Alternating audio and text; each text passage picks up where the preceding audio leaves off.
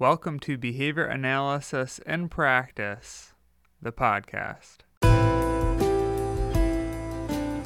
Behavior Analysis in Practice is a podcast committed to narrowing the research practice gap and demystifying the research process.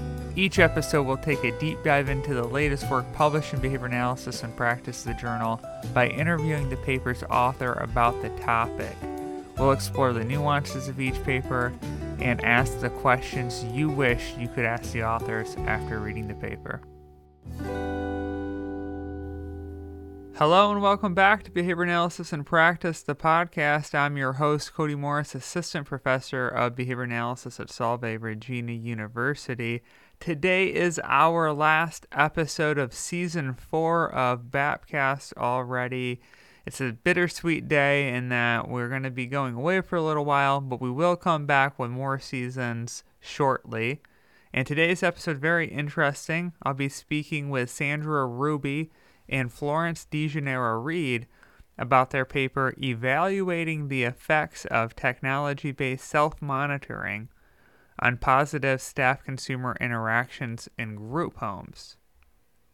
Sandra is a doctoral candidate in the Performance Management Laboratory at the University of Kansas, where she works under the mentorship of Dr. Florence DeGeneiro-Reed, our other guest.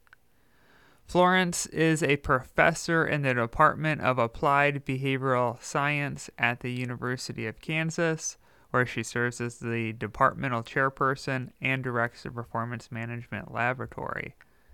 Florence serves on the board of directors for the BACB, and she's also been an associate editor for the Journal of Applied Behavior Analysis, Journal of Behavioral Education, and Behavior Analysis in Practice, as well as being on the editorial boards of the Journal of Organizational Behavior Management and others.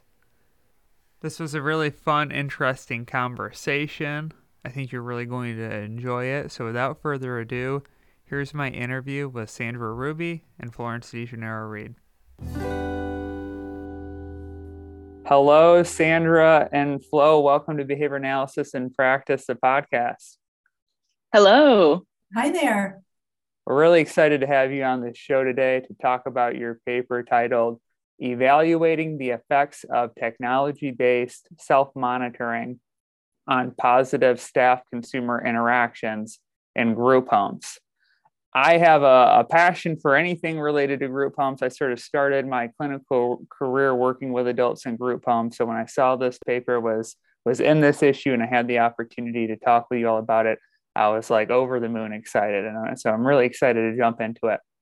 Before we jump into the topic, we always like to learn a little bit about our guest, hear a little bit about their background, maybe what drew them to behavior analysis, and then what really drew them to this particular research topic. And so would each of you mind giving the audience a little bit of information about yourself?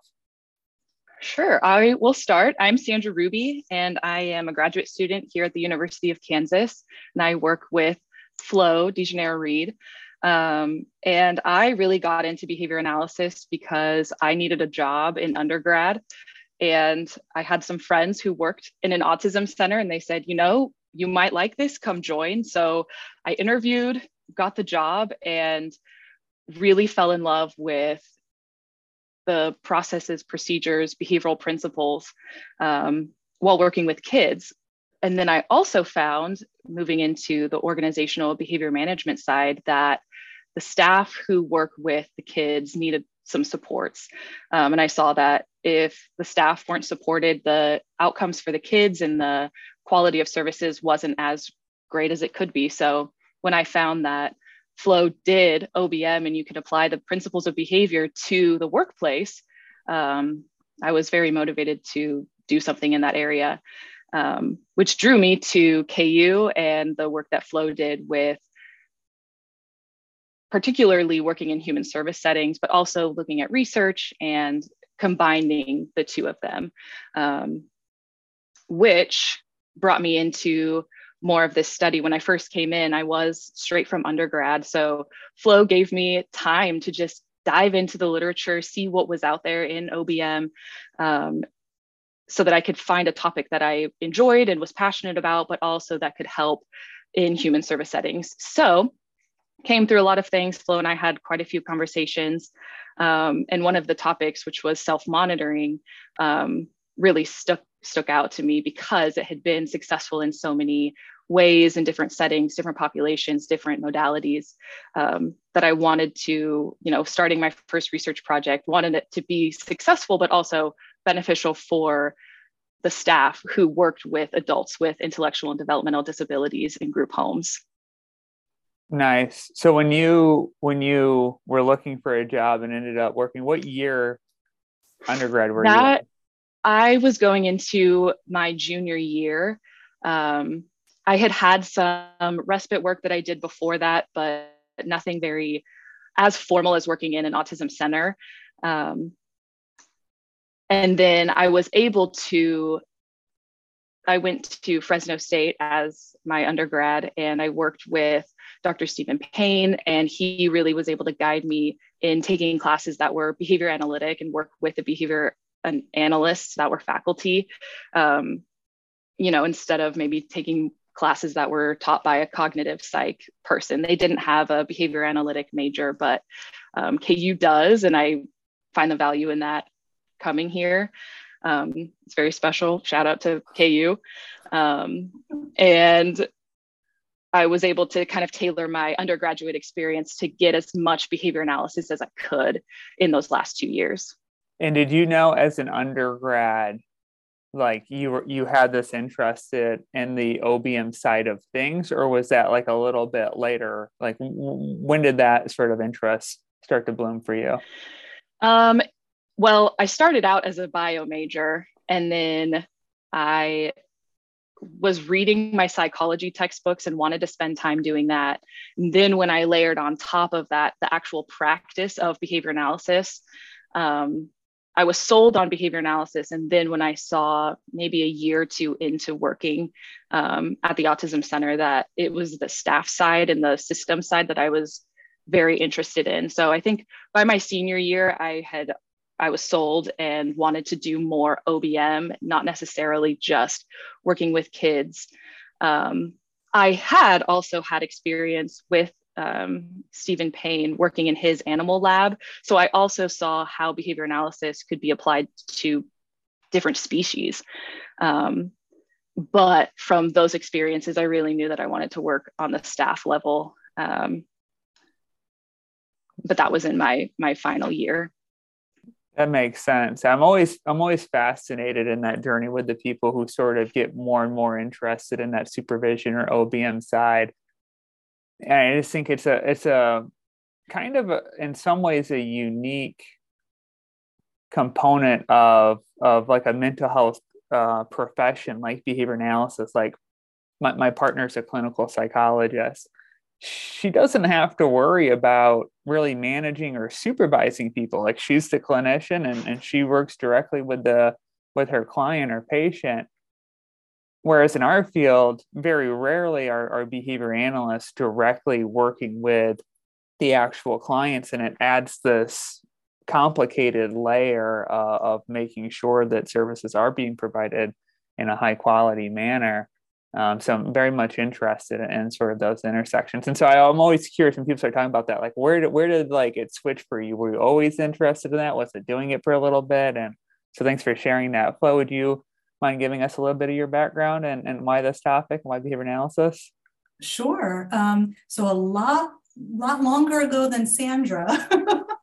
We're talking, I almost gasped when I did the math and realized it was 30 years ago I discovered behavior analysis.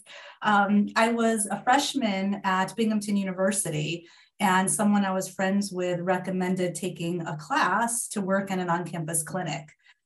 So I did, and I think my first semester I was early sophomore.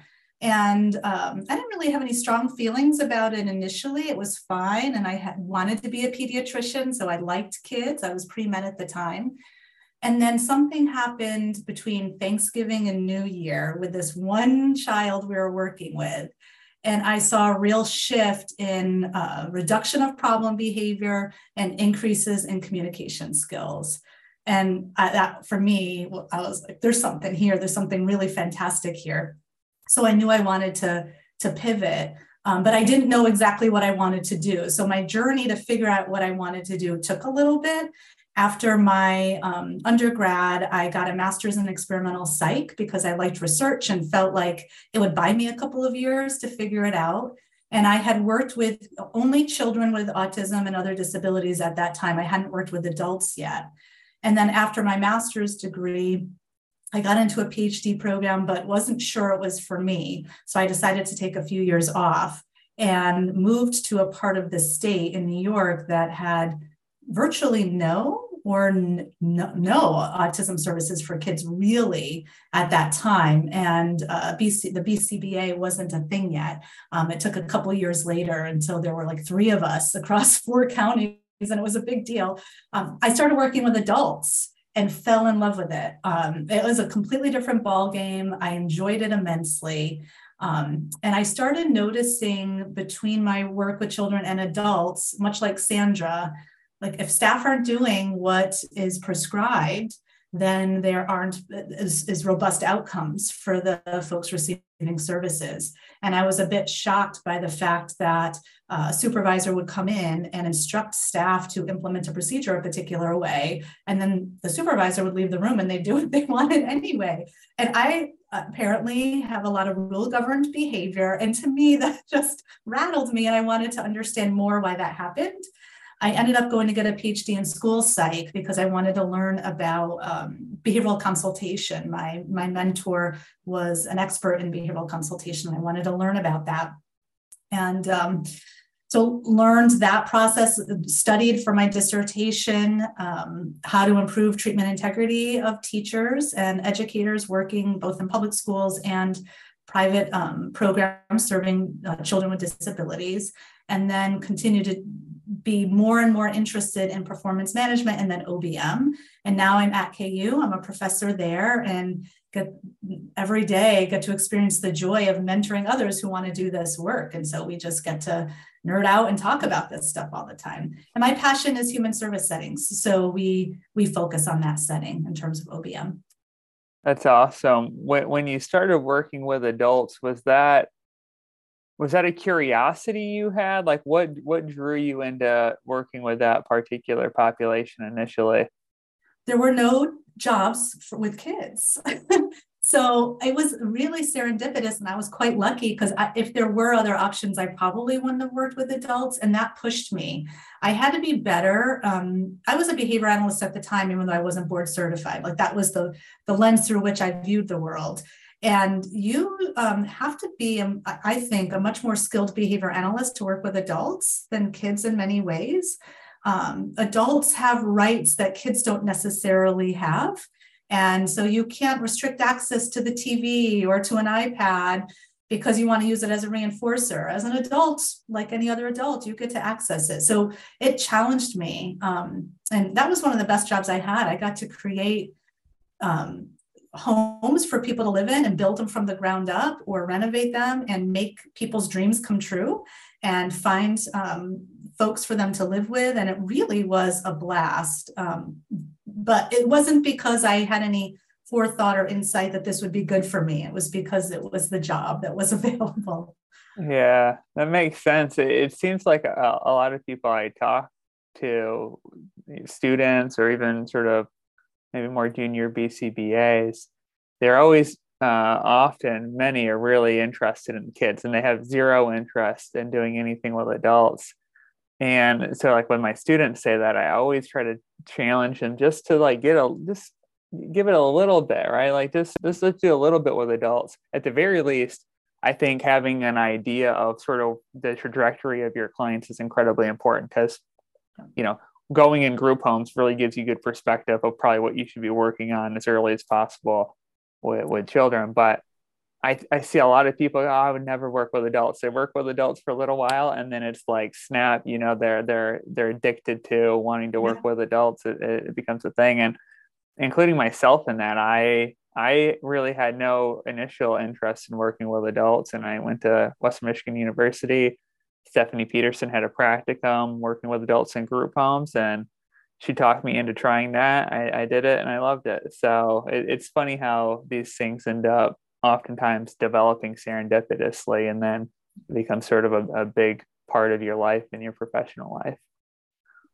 Now, it happens. I think it's fun. You go down a path you didn't even anticipate going down, which is cool. Yeah, absolutely. And I always ask people these questions on the show, and more often than not, people's path is very sort of serendipitous and sort of not planned out. And then, every once in a while, someone is like someone, I'll talk to 17-year-olds who are interested in coming to Solvay's program and studying behavior analysis as an undergrad. And they're like, I want to do behavior analysis. I'm like, how in the world do you know what behavior analysis is? Like, where is this coming from? It's amazing, right? Like, I'm so happy when I hear that, but I'm always still so surprised that they've even heard of the field. Doing good outreach out there. That's impressive. Well, I think a lot of it is a lot of the people who tend to know and to be interested have families who are being served by behavior analysts. So maybe their brother has autism or, something like that. And then I think they're honestly the ones doing the work to figure out what undergrad programs have those offerings and that kind of stuff. So I can't really take credit for that. I think it's really the students just being prepared, being great students, honestly. Well, to segue into the paper and to talk a little bit more about sort of the context of group homes to sort of set the frame for the study and your approach within it.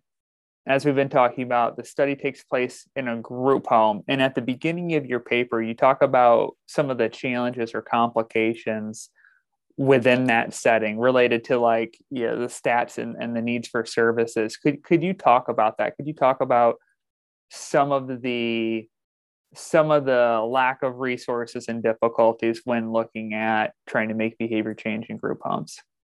Yeah, so I can talk about it more broadly at a national level, but then I could talk about it within Kansas and our local community.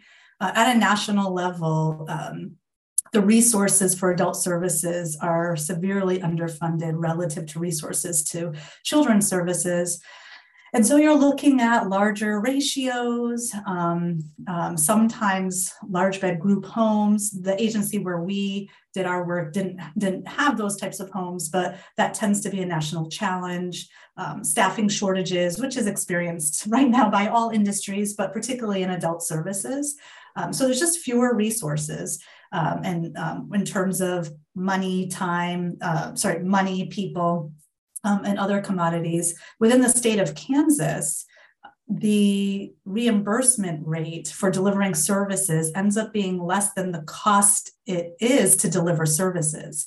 So agencies have to be pretty creative about how they make the dollars stretch and often engage in entrepreneurial efforts or external consulting efforts to be able to pay the staff for the services that are being delivered because the state isn't reimbursing at a high enough rate, particularly with more involved consumers or consumers with high levels of problem behavior. When I say more involved, like medically fragile adults and whatnot. So that's the broader context in the state of Kansas. The agency where we did this work is a friend of our department and partners with several of the faculty in their labs and have since its opening 40 plus years ago. Doctors Jan Sheldon and Jim Sherman helped start the agency, and they have since retired from the department. But there are several faculty now who are consulting with the agency in various capacities. This project was born out of a project that Dr. Claudia Dozier's team had done, and my team had worked collaboratively with them on that, where they wanted to increase what they called healthy behavioral practices in the agency.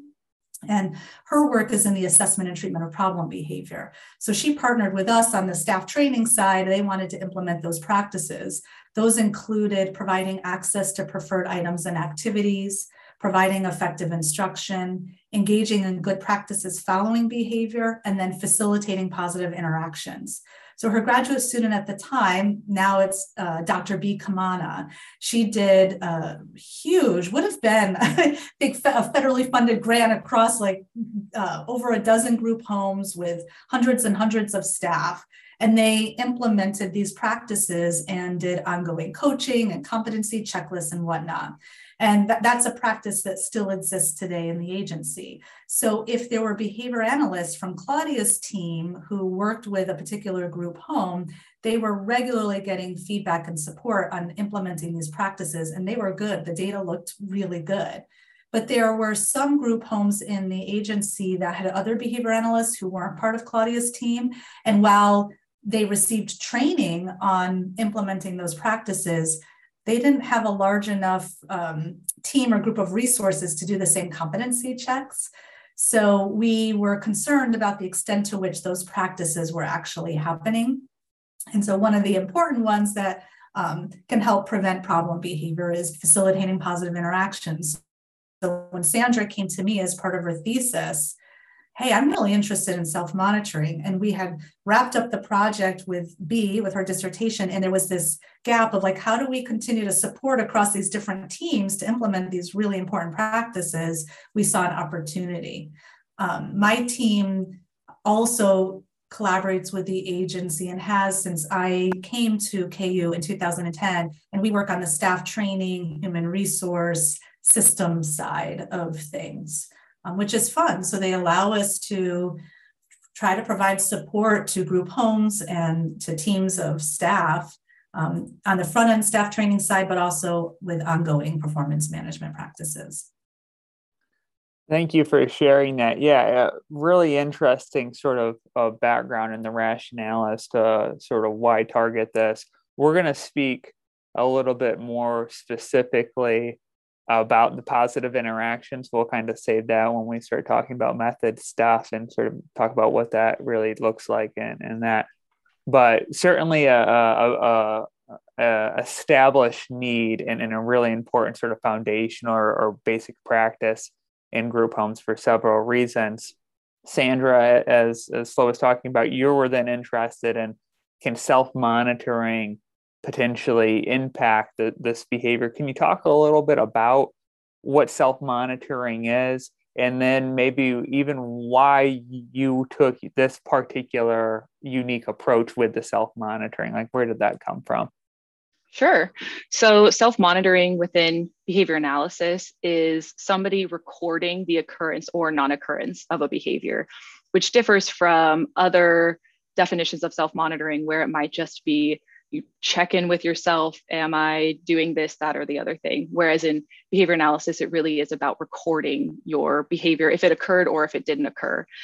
And really what drew me to that is I knew that I was going to be implementing something and wanted to help staff do their job appropriately so that the consumers they work with could receive high quality services. So I knew whatever the intervention or project we were going to be working on had to at least have some strength and a background of actually showing that it could improve performance on the staff level so that the consumers could benefit from that. And then in most of the research that I had read showed that self-monitoring did improve performance. So I felt pretty good about proposing this intervention to Flo. The problem was that a lot of the self-monitoring studies that had taken place in group homes were done in the 70s and 80s. And I mean, that was over almost 40, 50 years ago. So updating some of the methodologies, updating some of the packaged interventions. I know that one that we used quite a bit was Bergio and colleagues. It used goal setting, self-evaluation, self-reinforcement in addition to self-monitoring. And something like Flo was mentioning, the resources in human service settings they're not unlimited. So creating interventions that are resource sensitive was also something we had to consider. Methodologies that had used self-monitoring had several other interventions that were tied to self-monitoring. So we wanted to see, what, to the extent does self-monitoring actually improve performance from staff? Yeah, I think it's a really interesting application of self-monitoring, considering the importance of these positive interactions. I'm gonna throw out a question from left field, and like feel free not to answer this, and it's purely speculative, and I recognize that. But you point out that self-monitoring research mostly sort of fizzled out a little bit in the 1980s, and I see that sometimes with different sort of research branches where like they seem to have sort of their heyday and then sort of dissipate. Do you have any sense as to like why self-monitoring isn't like, constantly being researched right now, that it seemed to sort of reach a climax and slow down? Is it because of the amount of resources that it typically requires if you're not using a technology base? Again, completely speculative here. I don't expect anyone to know the exact answer, but any thoughts on that? So I have a few hypotheses. If you're talking about self-monitoring with staff, because in the education literature, there are still contemporary studies that have looked at self-monitoring used by students in public schools, for example. But with staff, a few things might be happening. One, a researcher might have come in to investigate, to address a particular problem, or it was a graduate student's thesis or dissertation, and then the study was completed, the dissertation was wrapped up, and that person went on to do something else. And so it wasn't really part of a line of research, right? So there are these different researchers that studied it. That's one. Two, the extent to which staff really find it acceptable and want to continue to implement it. For me, I'm not convinced of that. And we could talk a little bit later why that's the case, but it's adding another task to their already complex job responsibilities. And so it might be related to that.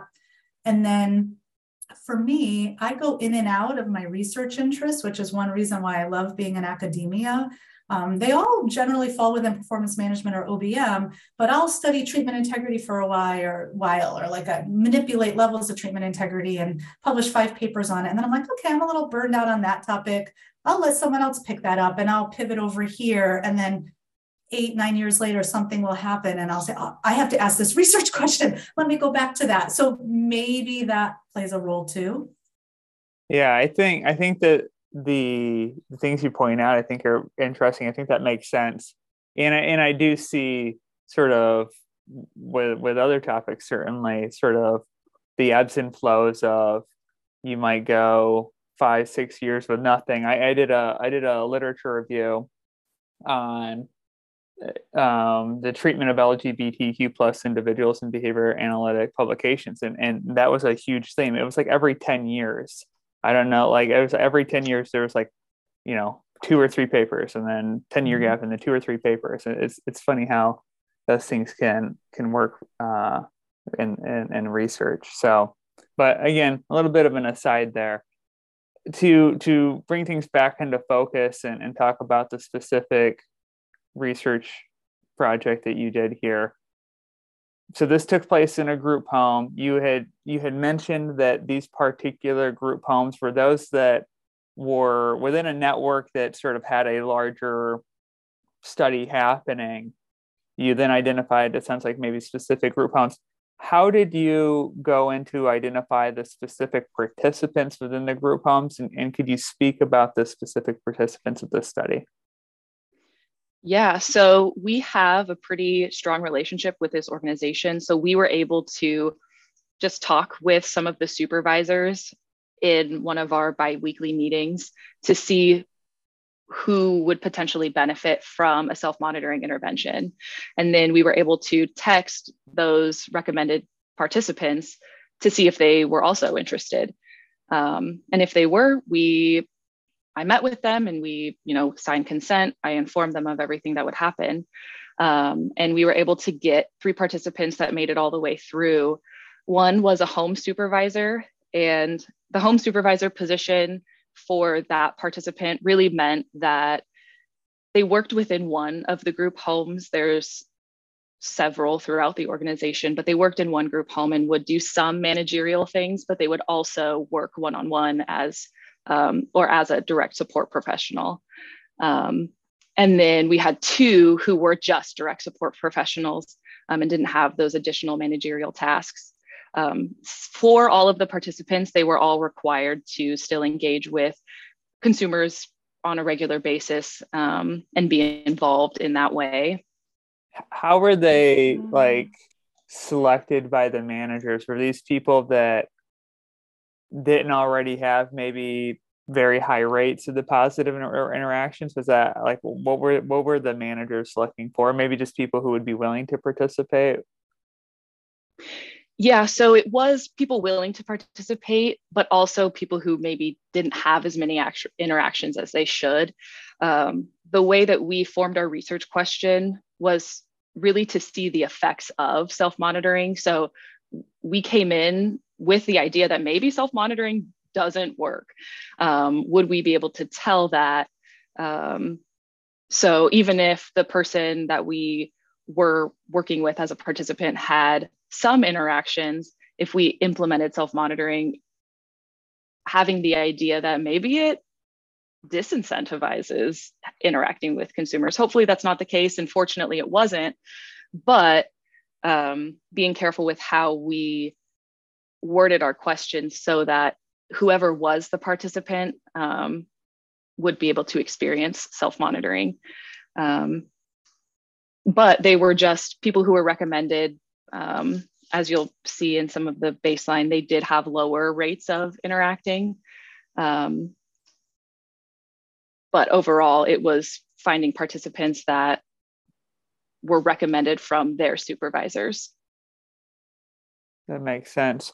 With the interaction piece, the positive interaction piece, was this something that they were like trained on as part of their job? Like, was this part of their orientation or whatever type of training where this is like something that is a bona fide sort of job expectation, or is this a new skill for them? Yes. So they were, during their initial training, exposed to the criteria that they should interact with consumers at least, once every 5 minutes. And the interactions didn't have to be anything long or having a 10-minute conversation. It could be something that they called a drive-by interaction, where you're walking through the living room and somebody is watching the TV. Hey, how's it going? While you're continuing to go make dinner, whatever it is. So the interactions didn't have to necessarily be these long, drawn out conversations. It could be something that was quick. And within that, when you sort of began to target this in your paper, what were you looking for with a positive interaction? Was it some sort of like spoken communication with the participant, or how did you define that? Yeah, so we defined a positive interaction in a few ways. One of them being a compliment, so just something nice about the consumer to the consumer. A conversation, so any topic of a preferred activity or item that we know that the consumer likes to engage in. Greeting the consumer, so just, hey, hi, how are you? Those types of salutations. And then appropriate physical interaction, so high fives, a pat on the back, expression of care. If you appear sad, comment on it. You look sad. Is everything okay? And then praise. So, hey, great job, or that was awesome. Thank you for working with us in the kitchen, whatever it is. There were quite a few ways that they could interact with the consumers. And when you were looking at those, you were coding, if I remember correctly, within 5-minute intervals. And we were looking for one interaction within the 5-minute intervals. Is that right? Yes. So we used 5-minute partial interval recording. And really, if any of those types of interactions happen to a consumer from the participant, we would count that as a positive interaction. We used partial interval recording because conversation length varied, the types of interaction varied, and it would be more difficult to code for that, where the partial interaction or the partial interval recording would cover what we needed to assess if self-monitoring increased interactions. That makes sense, because if one type of positive interaction is hey, you doing good while they're watching TV or something, that's, I don't know how long that takes, 2 seconds. Whereas, right. Hey, tell me what's going on TV, if they've got a little bit longer, both positive interactions, but a little bit different in terms of the time. So partial interval makes sense there. How long were your recording sessions, or how long were you observing for these behaviors? So each session was 30 minutes. And we would go in and observe from the organization that we worked with has a lot of technology. And one of the technology pieces that they have is called iLink. So there's 24/7 audio visual cameras in the home. So we were actually able to go and observe these sessions offsite, remote. So we were able to say, okay, they started self-monitoring at this point, session would be 30 minutes, and we were able to go and observe those offsite. That's awesome resource for that technology. Were there parameters of like, hey, we're going to be observing from 3 to 3? Like, was there notification of that, or was it any time within their shift? What did that look like? Yeah, so we wanted it to be during a time where the consumers were engaging in leisure activities, because we did see that there were some interactions during transitions going from the home maybe to the day service center. We saw that there were interactions. We saw some interactions during dinner or during some of the programmed activities times. But what we saw was really during the leisure activity where those interactions would come into play. They weren't happening. So we targeted the leisure activity time, which was from about 3:30 to 6 o'clock. 6 o'clock is about when they started to have dinner. And then 3:30 is when they would get home from day services. So that's why we targeted that time, but making sure that it wasn't just a time for the participants to sit on the couch and not engage with consumers for 3 hours. Well, and I have found that in group homes or day programs, it's that leisure time where people are just sitting around doing nothing, right. Staff aren't interacting with them, that are sort of highly problematic. And so right. I think targeting that time specifically makes a lot of sense. Like these are the times where staff typically, or might need a little bit more, encouragement or whatever it might be to engage in some of these behaviors. So that makes a lot of sense. And so within that, I think you said 3:30 to like 6. Did the 30 minutes you observed sort of vary and depend with each participant, or? Yeah, it was pretty much about the same time for each participant. I would send them a text in the morning to see if they're going to be available that afternoon. In group homes, the schedule changes pretty often. So it might be that they're home that day. They might be going to the grocery store on a community outing. So it would be important to text them in the morning just to see what's possible for your schedule today.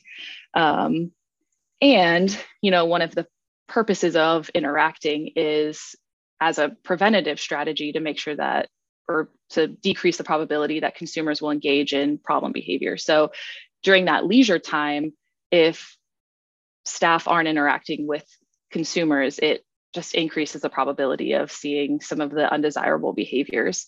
And it reduces the opportunities that consumers have to engage appropriately and build stronger social relationships. Sandra mentioned that this agency is really technologically savvy and has a remote monitoring suite with active and passive sensors that alert iCoaches there. And what was really neat and what sort of drove some of our decisions around methodology was if we could leverage technology. And in this case, Sandra will talk a little bit more about it, but it was a tablet and with a couple of different apps on it, we didn't necessarily envision in the future that the staff would use that technology, but because the agency has smart homes, that we could adapt it slightly so that all staff in the program within the home, there would be cues and prompts and whatnot built into the smart home that we could design intentionally to get the desired outcomes in terms of staff behavior. So just want to just highlight that was part of our decision-making process in looking at technology-based self-monitoring. That makes sense. And I've done a little bit with technology-based like data collection integrity. And one of the benefits is if you can program behavioral contingencies to happen via technology, you don't need a supervisor standing around telling you to do something or prompts or feedback, whatever. So just the benefit on the resources that has. And we'll talk about your particular technology in a moment. I want to sort of finish talking about the dependent variables. We talked about, the primary one being those positive interactions and the 5-minute partial interval systems, 30-minute observations. You had some secondary dependent variables. Could you speak about those and why you were interested in those? Sure. So one of our secondary dependent variables was accuracy. So we wanted to see the extent to which participants accurately recorded if they had an interaction or if they didn't. So what participants were supposed to do were record if they had an interaction or if they didn't have an interaction every 5 minutes. And we measured accuracy in a couple of ways. One is if they accurately identified that they did have an interaction and then they recorded that they had an interaction. And then we looked at if they did not have an interaction, did they record that they didn't have an interaction? And we compared those data to our observation data just to see how accurate were they in actually recording if they had an interaction or not. We had a second secondary DV, which involved trying to analyze when within the 5-minute interval participants would have an interaction. There's no literature to suggest that minute 1 versus minute 5 is better or anything, but we are worried that there would either be like scalloping every interval or somehow the beep to prompt self-monitoring would function differently and prompt engagement or interaction in some way. So we wanted to look at that. We divided every 5-minute into a 1-minute interval and coded where within each 1 minute the interaction occurred. And then we aggregated those data to look at minute 1, minute 2, minute 3, minute 4, minute 5. So those were the 2 that we looked at. This is where I have to sort of practice some self-discipline because I immediately want to go over the results for those variables. And so every ounce of self-control I have is just get through the rest of the methods, Cody. Don't bury the lead here. So interested in those. I think those are fascinating. But before we get into what you found, can we talk a little bit more about your particular independent variable, how that was set up, sort of the intricacies of what that looked like? Sure. So we were using technology-based self-monitoring. And what that looked like was I provided a Samsung Tablet A6 to the participants, and it had 2 apps on it. One was called County. And I actually originally found out about this app when I was in my undergrad. We used it to collect inter-observer agreement data. So I knew that there was an app out there that collected frequency, duration, and it was pretty intuitive to use. So that was our app that we used in order to self-monitor. And then another app was an interval timer. And the purpose of that was to remind participants to self-monitor. We were worried that throughout 30 minutes, because participants are busy and can get caught up, that they would forget or not actually self-monitor.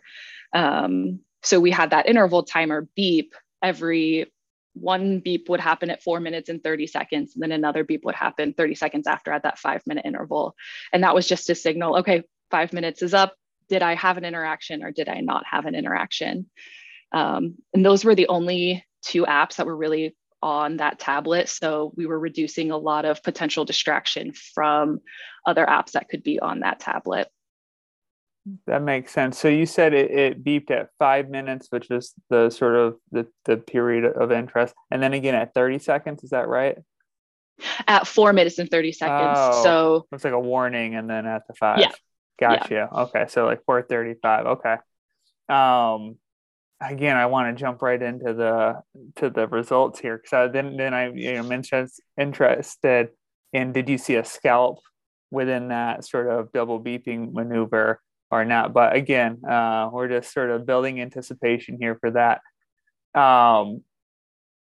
What exactly did the self-monitoring look like? Like what behavior was required from the participant for the self-monitoring component? Yeah, so the self-monitoring part was pretty quick. It would just be that they would check on the county app if they had an interaction or if they didn't. So it was one button that said interaction and then another button that said no interaction. And that's really all that the screen shows. So once they've started that application, it was pretty easy. You open the tablet. I think our passcode was a check mark. It was some of those like the 9 dots, 3 by 3, and it was a checklist or a check mark. And then Sandra, don't give away our password. Oh, you're right. Okay. Okay.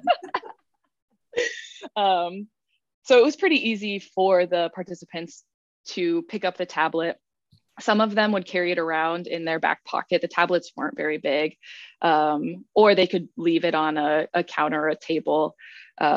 We also selected that tablet in particular because I had seen from my own experience, but then also it was advertised that they are very durable. So in the event that it was dropped or a consumer is engaging in property destruction, that tablet had a lower likelihood of breaking. So they were able to carry it around with them. It was very trying to make it as burden-less as possible. That makes sense. With some of the data collection stuff I've looked at, people often go, but if they have an iPad, aren't the clients going to be harassing them to get access to the iPad? And that's just not really been my experience with the studies. Was that your experience where the clients in the group homes trying to steal the iPad from them? I never observed it myself. I know obviously there were other times of the day that the tablet was there, but they would put the tablets in a locked cabinet when they weren't using them. And because there weren't any other apps downloaded, honestly, the tablets weren't any fun.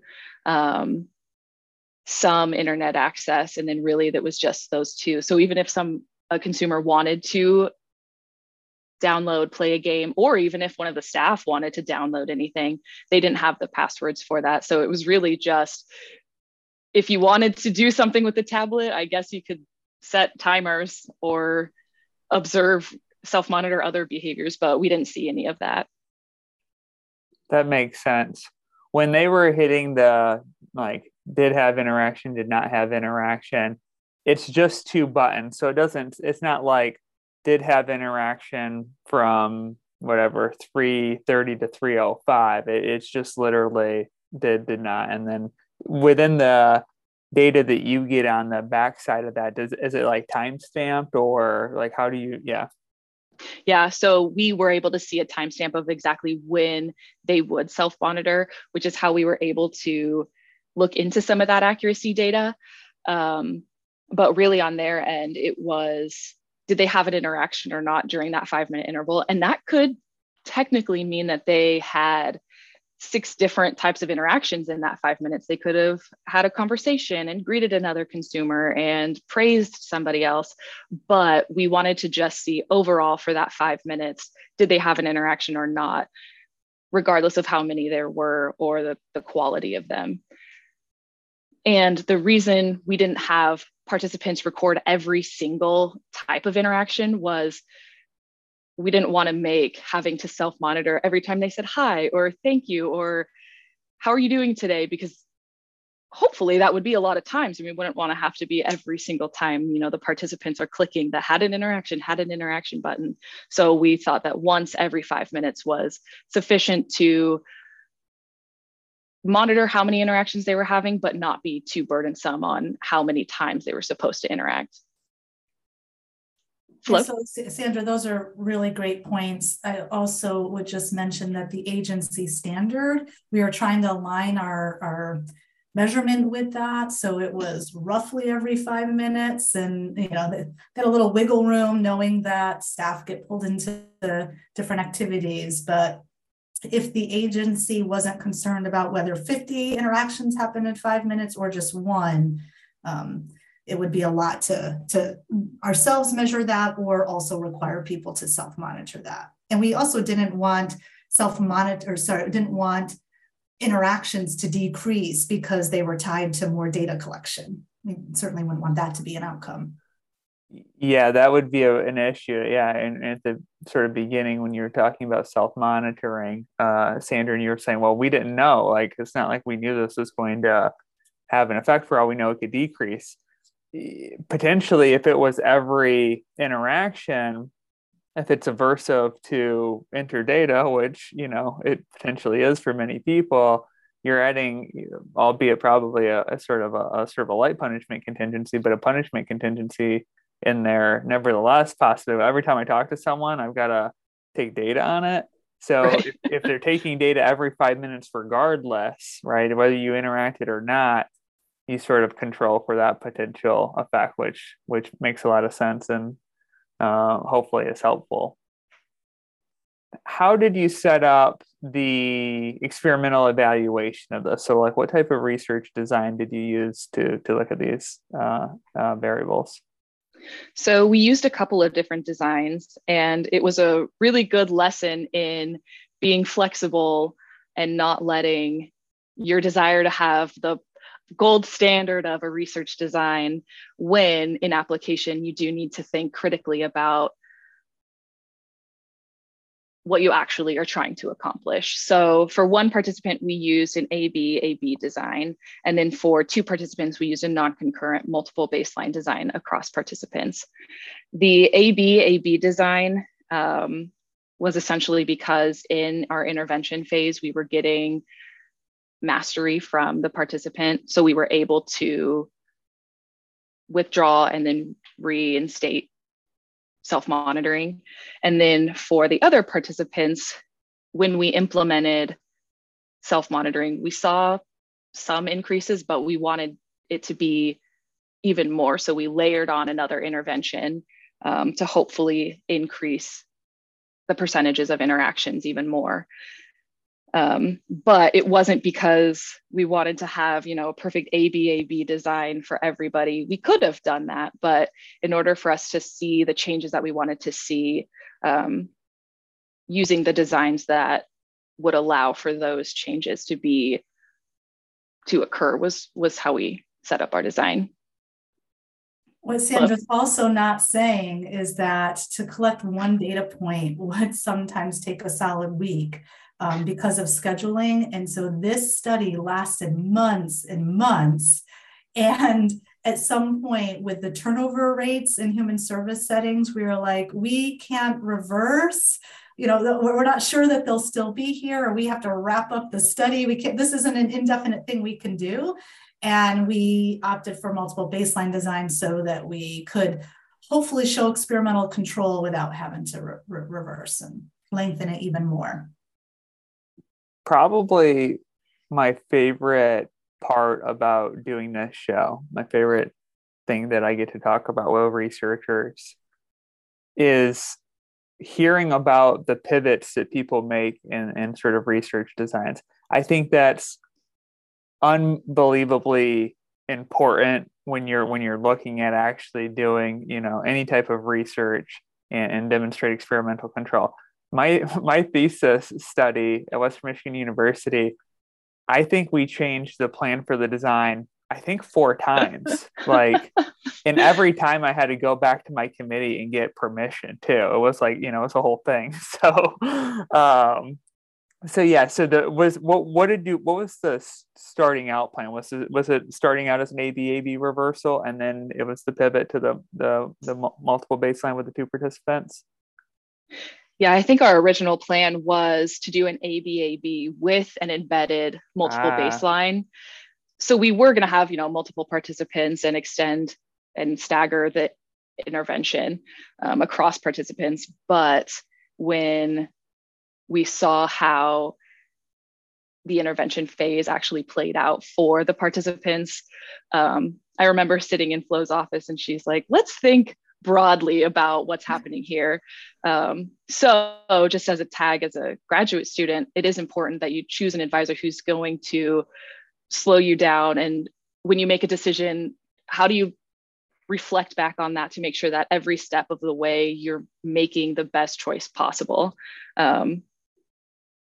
After that meeting, I was like, man, I really wanted to do an AB, but I learned so much of being flexible and actually thinking about what you're doing so that you can get a result that you need so that the people you're working with are getting the outcomes that you ultimately want. That makes sense. And I think the people who are oftentimes more successful are people who are not married to the design, right? Understand the importance of demonstrating experimental control, but understand the goal is to demonstrate experimental control, not to follow this design that we thought would be best before we started seeing all these real life variables thrown at us, in being able to pivot in a way to, salvage or maybe even improve what you're evaluating. And I think this pivot is really great. And I think, the data sort of speak for themselves. To sort of go back and to wrap up a piece of the independent variables. So with the 2 participants, Billy and Carson, who were in the multiple baseline design, you added a piece on that sort of final phase of the multiple baseline. Can you talk about what that is? For the second portion that we included was feedback in addition to self-monitoring. And the feedback was sent to the participants through text message, pretty quick text message that we sent in the morning to ask one if they could self-monitor that afternoon. We sent text messages to all of the participants before their session in the morning so that we could see, are they going out on a community outing? Are they going to be in the home? And also asking if they wanted to self-monitor that day. We didn't want to be coercive at all of you have to self-monitor. It really was their option if they wanted to or not. So we texted them in the morning if they were able to self-monitor, and then within that same text message provided feedback of the percentage of intervals that they had an interaction in their previous session.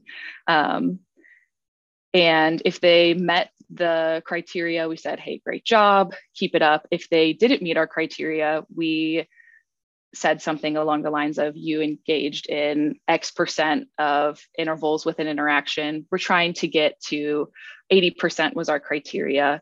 And if they weren't able to meet that, if they had any questions or if they wanted help from us, we didn't get any questions with as a result of the feedback, but we wanted to use feedback through text messages for a few reasons. One was that text message-based feedback hadn't ever been evaluated in group homes. So we wanted to see, along with the technology, could we bring in text messages? In addition to that, using feedback through text message, just because it was so common. People know how to text. It would be easy to teach and implement. Therefore, it wouldn't take intensive amounts of trainings. We also saw that it could be cost effective because people have cell phones. The staff already had phones. Supervisors, everybody has phones these days. Essentially, we used feedback from phones through text message, and we found that to be just the addition to self-monitoring. That's awesome and interesting for a few reasons. One of the areas of research that actually drew me into behavior analysis is the timing of feedback. And so, I think maybe I'm sort of overstating when I say I think a lot of people tend to think about feedback as something that comes immediately after the performance. And then there's, researchers such as Eliane Al-Jaffer-Burgel who started putting feedback before the next performance, which, fun fact, I was a research assistant on that study, and that's what really drew me into behavior analysis, or one of the big things that pulled me into behavior analysis. But in any event, looking at that sort of the difference between that, and you're providing it a little bit maybe earlier or more sort of temporally distant than maybe even Eliane did in her study, where you're doing it in the morning on the day of the performance. Is that right? Right. So it was not immediately after they engaged in self-monitoring. It was potentially the next day if they were able to self-monitor that next day. But with the way that their shifts went, it could be up to a whole week of getting that feedback to them. And it was honestly closer to the start of their next session that they would receive the feedback than it was to when self-monitoring actually occurred. What was the feedback? I think you said it was about the last session that they did. Was it just like percent overall, like, and you had whatever 80% of the intervals had a positive interaction? Like, what did that look like? Yeah, so we sent them the percent that of intervals that they had an interaction. So there were 6 intervals. 6 intervals makes up that 30 minutes. So if they interacted in 3 intervals, it would be 50%. I think it was, if they actually interacted in 5 of the 6 intervals, it's 83.3%. So we would actually tell them that exact percent of 5-minute intervals with an interaction that they had one in. Nice. And so what did you see? And just because we can't, easily describe a graph, I kind of blend the results and discussion together. So looking at that first independent variable of the percent of intervals that contained a positive interaction, what did you see in general across your participants? So overall, we saw in baseline, they had variable or decreasing trends of percentages of interactions. So across time, we were able to implement self-monitoring. And when we did implement self-monitoring, we saw that each participant did increase their percentages of interactions. For the first participant, Sierra, we met our mastery criteria. She had been implementing self-monitoring for more than 10 sessions, and it had generally been going well. So we were able to withdraw. And when we withdrew, this is something we didn't write about in the manuscript, but we thought about, how do we withdraw self-monitoring? We have to take the tablet away. So we had to take that out. And what we did was I went to the house and I messaged them before that I needed to do some updates with the tablets, which was true, but it kind of guaranteed that we were able to take the self-monitoring tablet away, and therefore ensuring that she couldn't self-monitor during the withdrawal phase. And over time, yeah. I was going to say that's fascinating. Yeah, I was going to ask you that very question. Really interesting. Great strategy and being able to do that. But yeah, I was thinking, how do you withdraw this intervention? It makes sense if you have a specific tool to use it with. If you can sort of hold on to that tool, then they can't do it in the same way. Right. And it kind of just made it a natural way to ensure that she couldn't self-monitor with the tablet being there. And it was completely removed from the environment. There could be no prompts. Oh yeah, I'm supposed to interact, even with the tablet being in the home. And over time, we saw that through her withdrawal, she did start to decrease in the not the percentage of intervals with a positive interaction. So we were able to give the tablet back, say, okay, it's been updated, here you go. And when she was self-monitoring, we did see an immediate increase back to those levels towards the end of her previous self-monitoring phase. For Billy and Carson, who were part of the multiple baseline design, in baseline, we saw some variability, but ultimately low decreasing trends. So when we implemented self-monitoring, fortunately, we did see some increase in the percentages with a positive interaction, but they weren't quite getting to the point and the levels that we wanted that would meet the agency criteria of approximately once every 5 minutes. So we brainstormed some things. Flo was interested in the feedback via text message. I thought it was a great idea. And we started to layer on that feedback. And with the addition of that feedback, we saw increases in their percentages of intervals with a positive interaction. And ultimately achieved that performance criterion you were looking at, right? Right. Yes, we ultimately achieved that criterion. What did you see with the other two variables? Or the other two? Gosh, now I'm blanking on Secondary words. DBs. Yeah. What did you see with the secondary variables you were looking at? Yeah. So with our levels of accuracy, we did see participants weren't very accurate with self-monitoring. Percentages were between 21 and almost 68%. So overall, really not the best, but it's fascinating because we still saw increases in their percentages of intervals with a positive interaction, regardless of their accuracy.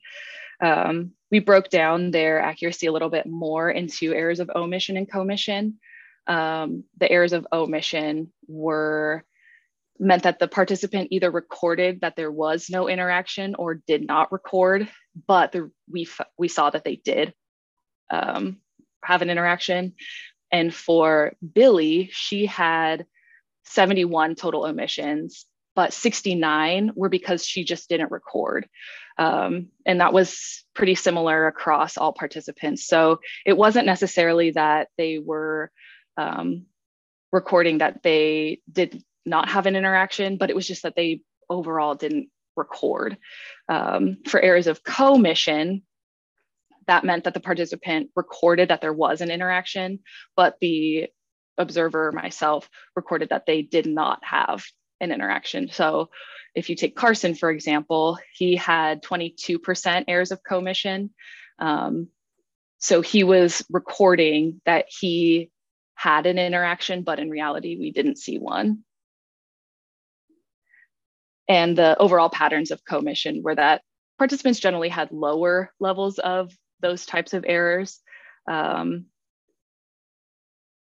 So overall, seemingly, it's not so much they were claiming to interact and when they in fact did not, so much as they're just not recording the data. Right. It was more that their errors of accuracy were that they wouldn't actually self-monitor rather than, yeah, I had an interaction when they didn't, or no, I never had an interaction, but they actually did. Errors were predominantly that they just wouldn't self-monitor. That makes sense. And what about the variable looking at whether behavior was scalping throughout? We found no real pattern to that with respect to which intervals participants engaged with consumers and had an interaction, which was interesting in and of itself. We also found that there were numerous intervals post-intervention where participants would have multiple interactions. Occasionally, we'd have an interval without one. That usually was next to or adjacent to an interval where there were multiple ones. So it could have been off by 10 seconds, and they're not sitting there with a stopwatch making sure that every, they hear the beep, but they're, moving about and whatnot. So that was exciting to us. And Sandra could dive a bit more into that. We were really hoping that our intervention would result in more interactions than the agency standard, even though that wasn't an expectation that was communicated or something that we trained. Ideally, folks are interacting with people in their own homes, right? That's what you would want to see. And this permitted us to look at that. And we were really surprised and happy with the outcome. And Sandra, I'll let you talk a little bit about that. Yeah, so we actually broke down the number of 1 minute intervals that had an interaction. So we, as the experimenters, yes, our primary dependent variable was the percent of 5 minute intervals, meaning every 5 minutes we would see if they had an interaction, but we broke those down, those 5 minute intervals, into 1 minute intervals to see where interactions were occurring and if multiple 1 minute intervals had interactions, which would sort of suggest that more than one interaction was happening every 5 minutes. And some data that we didn't publish shows at baseline, they were averaging about 10% of 1 minute intervals with an interaction. But with self-monitoring, those 1 minute intervals did increase to above what you would expect to see if somebody was interacting one time every 5 minutes. And then when we additionally put on self-monitoring and feedback for Billy and Carson, we do see that the percent of 1 minute intervals kind of skyrockets, and we are getting a lot more interactions from the self-monitoring and the feedback than just self-monitoring alone. That's awesome. So you kind of overshot your goal in many ways, which is, never a bad thing when you're talking about something that is as pro-social as positive interactions, right? Right. Yeah, we're really happy with that outcome. Yeah, it's an exciting outcome. Now, I want to be sort of mindful of time here, and I want to give you guys time to sort of discuss some of the overall takeaways, sort of putting it all together that you saw with this, or looking at the results that you have. Are there other questions that you have related to this topic that you want to explore? Sort of anything else on this topic to mention? So we did not ask the agency to adopt these practices because we felt like more needed to be studied. Firstly, we only got one of 3 social validity surveys returned to us. And so we interpreted that as maybe participants didn't find this to be an acceptable intervention to improve their interactions. We wanted to better understand that. We also wanted to figure out a way to make self-monitoring by itself more effective. And that was a potential area for future study. And then if we were going to ask the agency to adopt these practices, we would want to examine whether the equipment that was baked into the smart homes could be effective so that they didn't have to have a supplemental tablet. So those were 3 areas we wanted to further explore. We never did because shortly after Sandra started writing this up for her thesis, we experienced a global pandemic, and a lot of research was just put on hold, and we're just now starting to get in-person research going again. We did do some remote research, but this was not a priority for the agency at the time. Sandra just had a conversation with some folks at the agency recently about perhaps reinstating some of this research. So Sandra, I'll let you talk a little bit about that. I was excited when I got a couple emails from folks either talking about wanting to look over some of the methodology and how can we actually implement this. And those were some of the BCBAs that work in these group homes. And on top of that, from other people who read the article and are excited to implement, see how you can use technology, use apps on your phone to self-monitor different behaviors, just to track them. So I was excited to see that. That's awesome. Are you at all interested in continuing this type of research for your dissertation or anything like that? A big scary question for you right now. I am, in the thick of doing my dissertation. It's not in self-monitoring, but I think a lot of the looking at technology, breaking down different components in a research study to finding gaps in what needs to be updated, what can actually improve service delivery in a cost-effective and in an informed way, is really what I'm taking from this, just because we did see some results that we wanted, and I was excited for those. And I hope that the interactions that staff were having were affecting consumers positively. It was cool throughout the study to see, and this is all anecdotal, just to see people who had lower rates or lower percentages of interactions start to have more interactions when they were self-monitoring, and just watching people laugh or give compliments, and having the staff go out of their way a little bit more to make sure that they are interacting with the consumers was, I'm happy to have that and leave it there. Yeah, well, I think I could probably ask the two of you questions about group homes and technology-based interventions all day long. Very much a major interest of mine, but I do want to be respectful of everyone's time. So with that, I'm just going to say, thank you so much for coming on the show today and sharing your research with us. I think the listeners are really going to like this. And so thank you. Thank you, Cody. This was fun. Yeah, it was great getting to talk to you, and I hope everyone enjoys. Well, that does it for this season. Thank you so much for listening. Before you go, please subscribe and like us on whatever podcast player you use. And find us and follow us on social media to stay up to date on our latest episodes and to suggest recent BAT papers that we should review. We'll be planning and starting to work on Season 5 before we know it, so we'd love to hear from you before then. I'd like to thank a few people for helping create this podcast. Thank you to Stephanie Peterson, the editor of the Journal Behavior Analysis and Practice. Thank you to ABAI for sponsoring this podcast. And thank you to my assistant producers, Elizabeth Narvaez and Jesse Perrin.